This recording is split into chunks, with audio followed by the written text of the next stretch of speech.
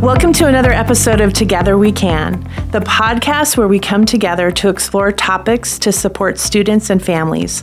I'm your host, Wendy Johnson, and this week we have a very special topic to discuss, reading in the early grades.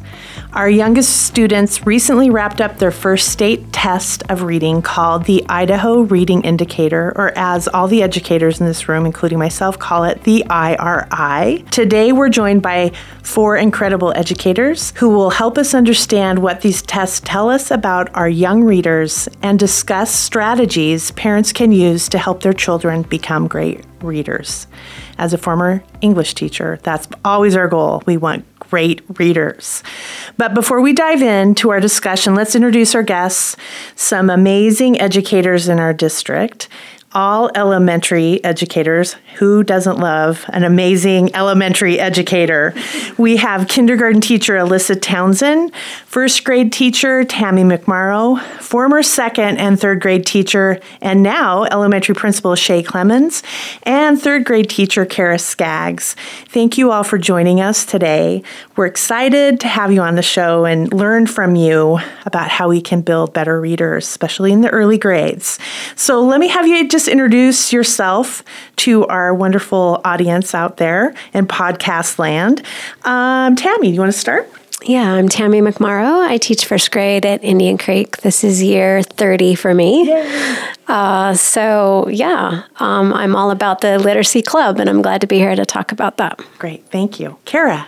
Hi, I'm Skaggs, a third grade teacher at Crimson Point, my 22nd year, I think, Fabulous. In education. And I love to read, so I'm here to share what I can to help kids love to read too. Great, thank you, Kara. How about you, Shea? My name is Shea Clemens. I'm the current principal at Crimson Point, and this is my 12th year in the district. I have taught second and third grade previously, so coming with a couple of different perspectives today. Great, thank you, Shea. And I am Alyssa Townsend. I teach kindergarten at Reed Elementary. This is my 12th year teaching kindergarten there, my 21st in the district. Wonderful. So let's start about talking about the Idaho Reading Indicator, or like I said, as we say, the IRI. Could one of you or all of you explain what this test is and why it's important for our young students? For us, it is a statewide assessment that is taken on the computer at the beginning, middle, and end of the year.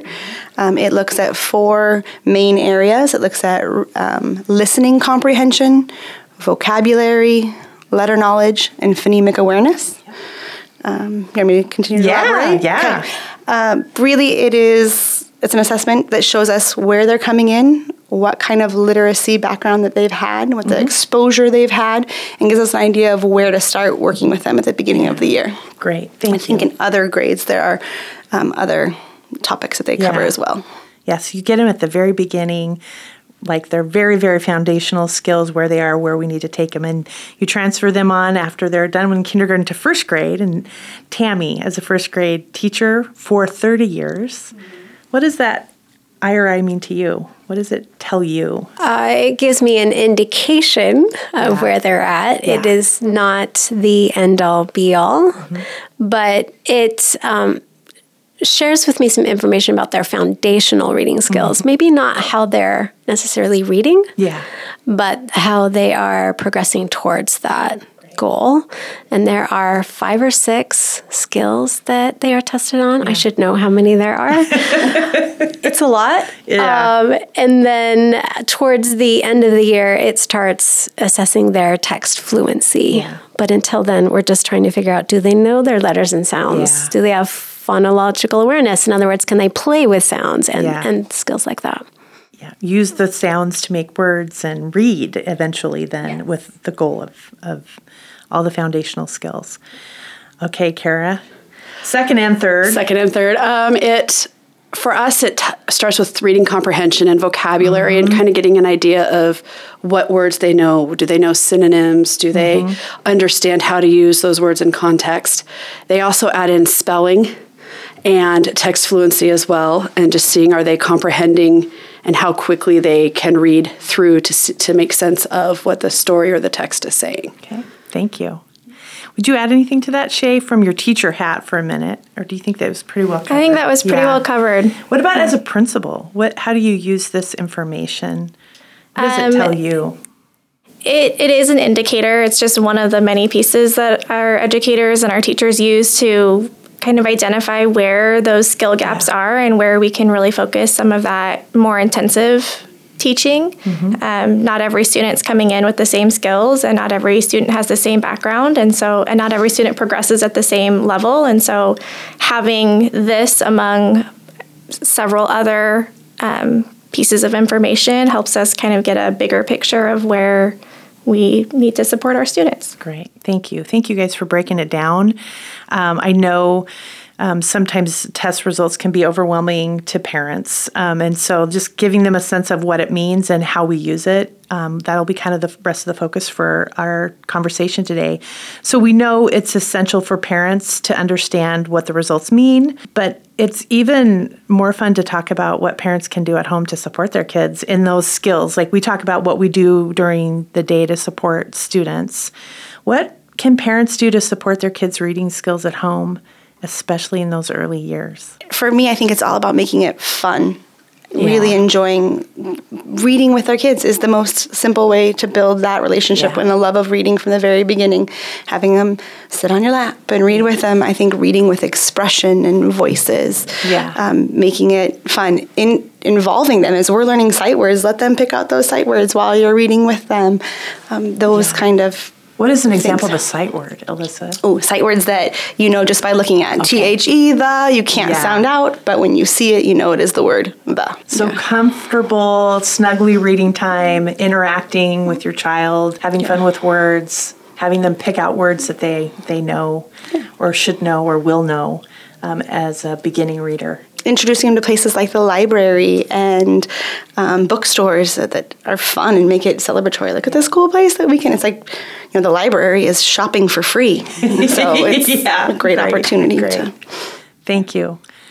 You want to go to first grade there, Tammy? Well, I echo a lot of what was just said, that I believe that they learn to love reading on the laps of the people they love. Yeah, absolutely. And surrounding them with books, surrounding them with irresistible books, books that they can't help but pick up. Yeah. So at the breakfast table, in the car, at the doctor's office, like making them available and irresistible. So knowing our readers, knowing our kids, what would they find irresistible? It's different from one kid to the next. Absolutely. So knowing our kids and knowing what's going to grab their attention and then surrounding them with that. Yeah, great. That's great advice. Thank you. Kara, how about you? Get a little bit older kiddo. As they get older, there starts to really break away. Some kids are just like, reading's not fun. There's nothing that interests me. Or I'll have a parent say, they're only reading graphic novels. Yeah. And I was like, it's okay. Yeah. It's a book. But if you want them to do more, I've started, there's graphic novels. They're based off of other novels. Read them both together. Find the differences, compare and contrast. That builds that comprehension piece that in second and third grade we start working on more so in class. So it's okay. It doesn't matter the type of print you're reading. I feel like as long as they're loving it, it doesn't have to be this, hardcore book that you are like, you must read a chapter a night. It's just enjoying it and seeing where your child wants to go in their reading, in the library. Don't send them just to one part, let them explore.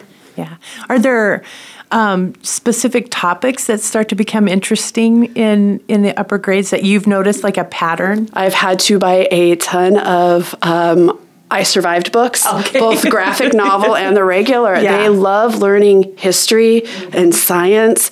So I've done a lot of, through Scholastic, they have that who was, or or the what was, and the who would win, the tiger or the lion. And they, especially the boys, they're always like, I'd rather play sports. They are like into reading when they get those types of things that they really enjoy. That competition plays out in reading. Yeah, and they just I have to tell them, put the book away. It's time for math. That's a great thing. Which I'm like, but it's just like when you see that, just let them go. Just let them keep going down that path. It's okay if they're only reading one type of book because they're reading and they're enjoying it. Absolutely. Yeah, Tammy, jump in. And what you said reminds me of finding like a series, because that is such a great hook. Once they find a series they like, they just want to keep going and going and going. Even with adults, we're like that, right? Yeah. We want to read everything that author wrote. Yeah. So I think that's pivotal too. Yeah, that's a great piece of advice. I have a couple of things I want to build off of. That's okay. When Tammy was talking about, having books in the car and having those accessible, I think it's a great idea for parents to just have an easy go bag in their car that has a variety of books or literacy activities in them, because I think that we have gotten really into, it's very easy to hand over your phone at the doctor's office or even at restaurants like Red Robin. There's technology at your table instead of the coloring page, things like that. I think that if you have just one that's easy, change them out, every couple weeks, a month, that's fine. You've got some options there for your kids to do. So I really like the point that you brought up and wanted to elaborate on that. One other thing, sorry. No, please. Environmental print, I think, is what parents don't think about sometimes. They don't realize that there's reading all around them when they're driving down and they see that M for McDonald's. Kindergarten, we're working on that M. Do you see that M over there? Yeah. Easy games like I Spy, something that begins with a letter, are in the car. Not, you don't have to plan, make them real challenging. Right. Great advice. Shea. Put your principal and your teacher hat on. I would echo what everybody was saying. I was actually putting on my mom hat in a lot of this conversation and thinking about, I have a 6-year-old daughter, so she's in first grade right now, and she is very into the holidays that are coming up. So it's what's the next holiday, and then they learn about it in school, and so then she comes home and she wants to learn everything about that holiday. And Mom, can you buy me books about Halloween? And can we, can we go to the store? And I want to look at the Halloween aisle. And so just kind of that environmental print, that playing off of their interest, that kind of 2nd, 3rd grade where you are still learning to read, but you're also reading to learn. And it's okay to still have those moments when they get a little bit older of, we're going to read together. If it's a more complex book that maybe isn't their independent reading level. Yeah. We read this together. This is our nightly, we have 15 minutes and we're going to sit down and read the next chapter or read the next little bit. I know in my house we have a 20-minute reading rule, and that's the first thing we do when we get home after we've kind of settled is you have 20 minutes of reading, whatever you choose, and we can do it together or you can do it independently. But before any electronics, any TV, anything. So that's just kind of a routine that we've established, and it's not pulling teeth anymore. It's something that she looks forward to. So a little bit of quiet time, reflection time, cuddle time, whatever that is, right? It's important. And it can evolve depending on the needs of the day too. Yeah. I want somebody to make me read for 20 minutes every day. It sounds so great. I would have a lot longer time, right, than that. So, you guys, this is really great advice. Were you going to say something, Kara? Yeah. I was just like, even my daughter's 16. She's a junior, and she's still at night. I'll be reading, and she'll be like, "What you reading?" And she wants to know. She asks, and now all she's reading is stuff I don't remember doing in high school. But it's more textbookish now. Right, but she's at that place where it's, even though it's hard, she conquers it. And she goes, she was never liked to read as a young kid. I made her do the same thing. And then she got into it. It just became routine, and there was no more griping. And now it's just habit. If we don't, then our night's different. If we don't have that time to, even when they're a teenager, it just builds so well for their whole schooling life, not just their early years. And I would add on that to be intentional as the adults in the space about your own reading life. They watch us. Yeah, they do. And even when we don't know it, they watch us on our phones. But they also watch us with books in our hands. And that sends such an important message, I think. Yeah. I know for myself, I'm a reader because both my parents were readers. I saw it my whole life, whether it was the newspaper, there were always books, always print around, and that's really the beginning stages. So, modeling is super important. That's what we do every day in our schools, right? As teachers, we're modeling that as well. Parents can join us in that journey and often do, right? And you could also, there's so many apps now for books. They're through the library that's technology based, so they don't have to hold a book. But there's so many ways you can read if you don't have a go bag. Yeah. Don't hand the phone over and be like, here's the book from the library I checked out online, or here's the book from the app, let's read this together. It's not just a book anymore. It's more of, like you said, the environmental print. And then when you're reading on a tablet or something, it doesn't just have to be a game that they're doing. Yeah, absolutely. Great. You guys have such great advice for parents and people who are maybe struggling to how to help their child at home. I really appreciate those great ideas. So here's one of the challenges we hear that parents face, and some of you have expressed some of this in your conversation with me today. How can you motivate kids to read more? And especially, like we all mentioned screens, distractions. You kind of touched on that. But what are some strategies that you would tell parents to get their kids motivated to read with all of those distractions? You talked about environmental print, so it's a game. That's fun. I have lots of game ideas. Okay. The make it fun, I think, is huge. I think you don't realize that you can put a letter up on your wall and have them shoot it with a Nerf gun. Hit the A, hit the S, hit the, then who's going to turn down using a Nerf gun? We do snowball fights where your balled up paper has a sight word in it or a letter in it that you have to practice, and you can't throw it until you practice reading it, then you can throw it at someone. Yeah. Those kind of things. Hopscotch. Anything you can do to make it fun and not seem like a chore. Yeah. Lots of game ideas, and communicate with your teacher because they have lots of resources that they can share with you. When your kid gets tired of these couple, come back and get some more. I think working in art helps a lot of those kids that like to draw. Yeah. So if you're reading at night with your child, they're drawing beginning, middle, and end of the chapter or the story, or they're taking a book and making it that graphic novel, or different things like that. But then you're also seeing what words are they picking out to put into the word clouds and all those different things.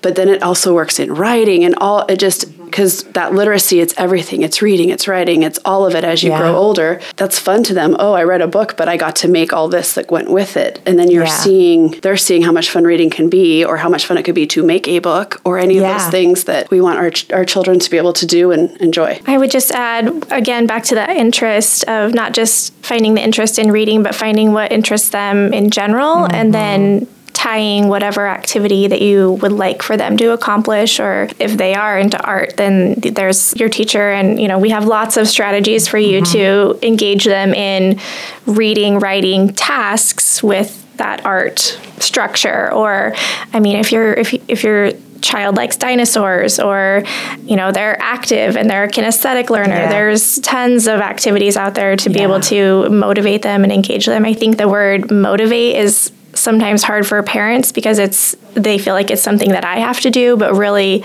you want your student to engage. And so what can we do to help engage our students versus what do we have to do to motivate them? Yeah. And putting some of that back on the students as I need to help support them so that they can then engage and learn. And that's the same at home as it is at school. Yeah. Teachers are always trying to find ways to engage their students. Yeah. Okay. Tammy, do you have anything else you'd add? Well, Great ideas. I think we've kind of already said this, but the word choice came to my mind. Like, choice is so important. Yes. As an adult reader, I don't want to be told what I'm reading, and I want the choice to choose. So I believe that's super important for our young readers to have a choice. And any reader, right? Adolescent readers, choice is huge. I tell my parents not to call reading homework. Yeah. Because homework has this connotation, and I think reading is a gift. Yeah. It's not homework. Yeah. So encouraging that love of reading and for reading from an early ages, let's talk about the role of teachers and schools in fostering a reading culture. That's really what we're talking about when we're talking about these strategies and what this means is this reading culture. How can schools and educators support parents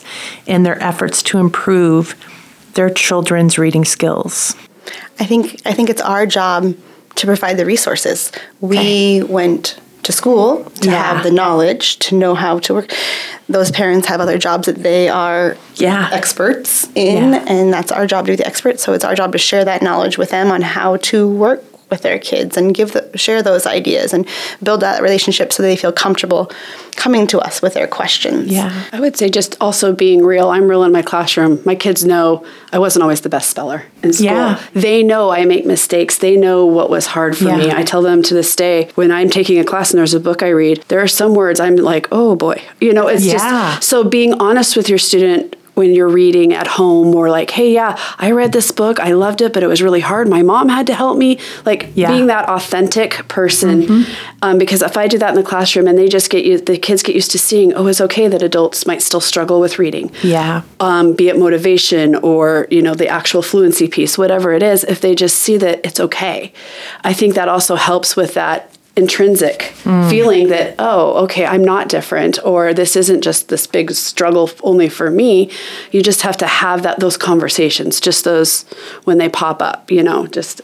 I would just add the modeling, like Kara mentioned. I mean, they're watching all the time, everything you do. And if you're modeling that wanted behavior or that learning that you want to see from them, they pick up on it, even if it doesn't come as obvious as we would like to think or we would like to see.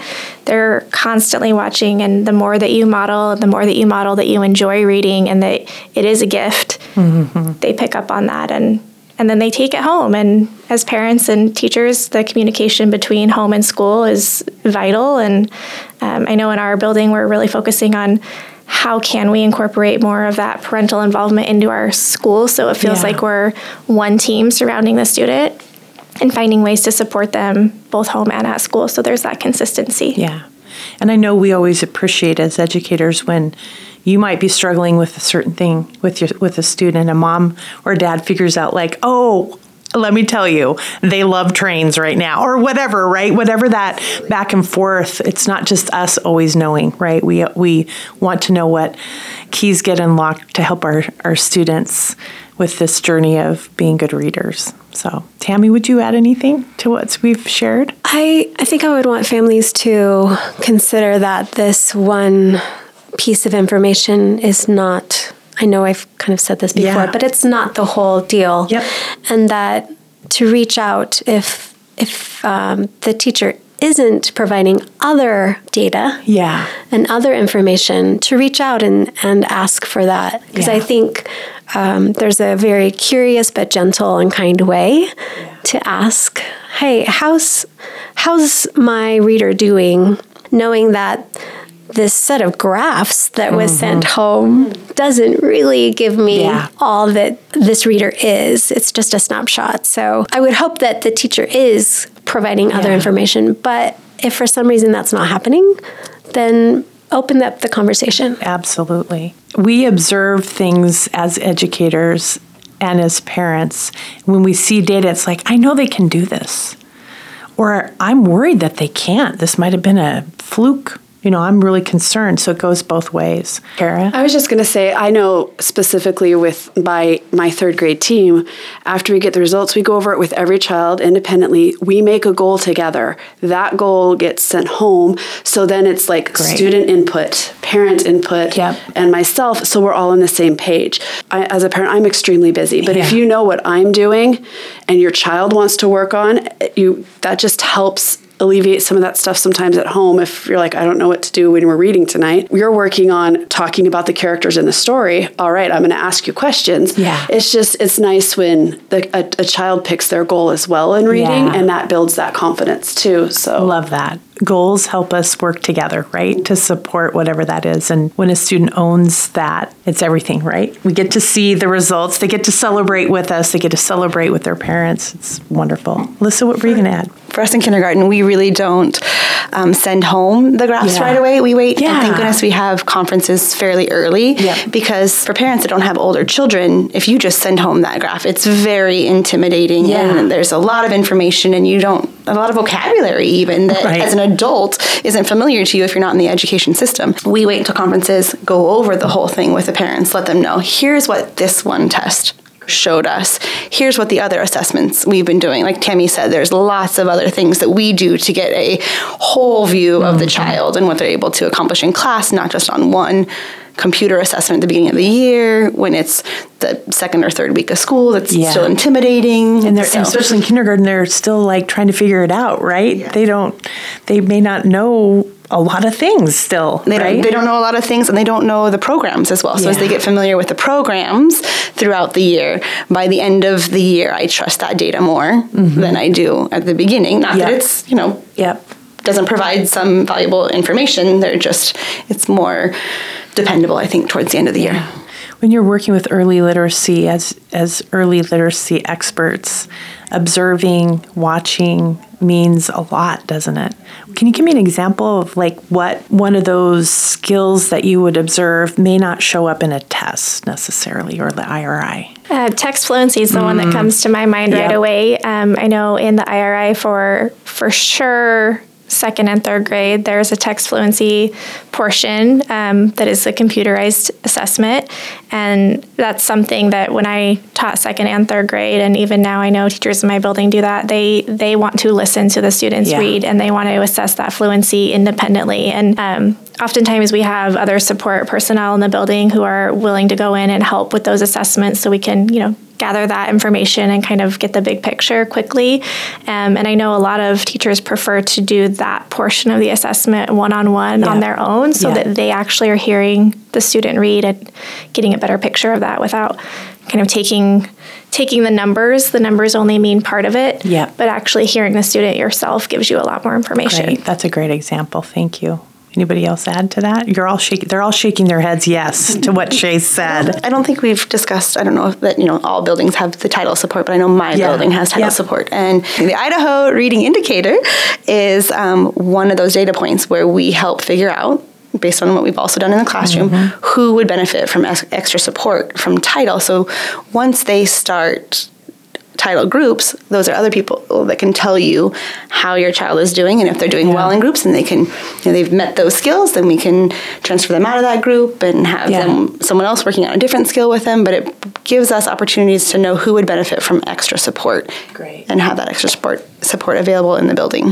And we all need extra support on our all sorts of journeys, right? Of to push us to continue to grow, because our goal is every student growing, right? Whether you've got all the skills in kindergarten, we want you to continue to progress, or you need help and support in certain areas. Which is with title, a lot of times those kids that have met the goals on the IRI, there's still so much more they can do. Yeah. Sometimes title can pull them and do investigations and different things while we're working with students to fill a quick need that it just takes a quick 2-week little lessons for a few days and boom, they're ready. So it's just, there's so many ways you can use them so every child gets what they need at the level that they're at. Yeah, great. I'm glad you guys brought up the extra support, because that's what we do, right? So in just this short amount of time, talking about such a big, important topic as early literacy and reading, we've covered a lot. Novels, books, all of these things have been written about reading, and we're talking about reading and early literacy in a 30-minute podcast. So thank you guys for all of your insights and expertise, great ideas. Before we wrap up, what are some final thoughts or advice for parents who want to help their children become strong readers? What's something that, as we were talking, that you maybe didn't get a chance to share? I want families to take their children's reading, literacy, all of that to heart, but I don't want them to be anxious about this number. Because, like we've said, it doesn't tell the whole story. There are some kids who might not score at grade level, maybe ever. Yeah. But that doesn't mean that they won't be readers. Yeah. And read books that make their lives better at some point. So, yes, let's support and put so much energy into it, but breathe. Yeah, great. Breathe and enjoy the process as much as possible. Great. great advice. Because we're anxious, right? As parents, we want to make sure that kids can do the best they can. But sometimes there's a bigger picture in this. Actually, all the time, there's a bigger picture in this. Enjoyment of reading, being a good human, all of that. Having those skills to do what you want to do. I would say to not be intimidated. I want parents to not be intimidated to come or feel guilty if their kid is not where they're, quote, quote, supposed to be, Maybe you wished that you would have had a little bit more time to do some things early on, but reach out to us now and we can help you. Don't feel guilty, don't be intimidated. We're a team, and that's how we can help your kid if we're working together the best. So Great advice. I think don't make it become a chore. It should remain fun, and I know my own experience, when it becomes a chore, it's one of those checklist items that I just have to do that I don't ever want to do. And when reading falls on that list, then it's a struggle at home and at school, because now it's a chore at school. And our teachers do the very best they can to make it fun and engaging and an opportunity for them to continue to learn and grow. And we don't want to lose that opportunity because it has become a chore at home. So find a way to make it fun at home. And if you're struggling with ways to do that, then reach out to your teachers, because they have a plethora of strategies and ideas for you. Yeah, great advice, Shea. Thank you. I guess I would just say, if your child seems interested in something, also reach out to your teacher, because we could tell you an author or a book series. I mean, the amount of research of books I look into, what students might like. I mean, we're there for that. We can tell you where to find them. If the library has them, or if you have to go buy one at Barnes & Noble or Amazon or something. But if you know your child's interested in something, please reach out and tell us, because we can get what they need in the classroom to maybe build on their knowledge of that concept or that idea, but also on their early reading fluency and concepts. Great. What's like a book right now that kids are just in love with, whether you're reading it to them or The Wild Robot. I'm reading that to my first graders and second graders. The third book came out Tuesday. It's on the way, because awesome. It's in my classroom, so we'll be starting that soon, or the first one actually soon. So every year they're just like, do we have to go outside? Can you keep reading? And that's they just love it. So you get the one more chapter. Yes. One more chapter. And then you stop at the cliffhanger, and then they're like, no! Yeah. So that's always fun, to make them stop at a cliffhanger, and then you, what do you think's going to happen? I mean, it just builds that suspense. So, great. Yeah. Can I add something? Because when you said stop at the cliffhanger, that reminded me of a strategy that I've heard, that a parent who has maybe a reluctant reader, start reading a chapter book, stop at the cliffhanger, and put it down. And see if they pick it up. They pick it up. Yeah. Great. What about kindergarten? I know it's all about right now reading to them a lot. Yes, Is a there lot of reading to them, but really it's silly books. They love silly, and they love anything that they can interact with. So if it's a rhyming book and I can read the first sentence that rhymes and then the part of the sentence, and they can finish the next sentence because they know what the rhyming word's going to be that makes sense to fill in the blank. Anything like that. Great. What about your daughter, Shea? What's something that's like on her list that she loves? She hasn't found a series yet that she loves. She's dabbled in several popular ones. And I brought home a lot of the books that I had when I was in the classroom. So she's, every now and then we'll rotate through her bookshelf and put some new books out. And so I'm kind of waited to see where she gravitates to. Right now, she's, like I said, very into the holidays and what's coming up and what her teacher is reading. So she's coming home and modeling what it would look like to read to a class, and she lays all her stuffed animals out and does a read aloud to them. And awesome. We might have a future teacher here, right? Maybe. Yes. Oh, that's so great. Thank you all for joining me today in this, one of my favorite topics of reading and helping one another, helping our kids be better readers and be better humans, right, as a result. Thank you so much for your advice. It's clear that with the right support and strategies, parents can make a significant impact on their child's reading journey, and we love that they partner with us in that so we can help along the way in that journey. This concludes another episode of Together We Can. Thank you to our fabulous elementary educator guests today for joining us and for providing such valuable insights into reading in the early grades. I want to just go read now. And thank you to our listeners for tuning in. Thank you to our podcast producers, Allison Westfall and Troy Stevens. You guys are awesome. Until next time, stay curious, stay connected, and remember, together we can.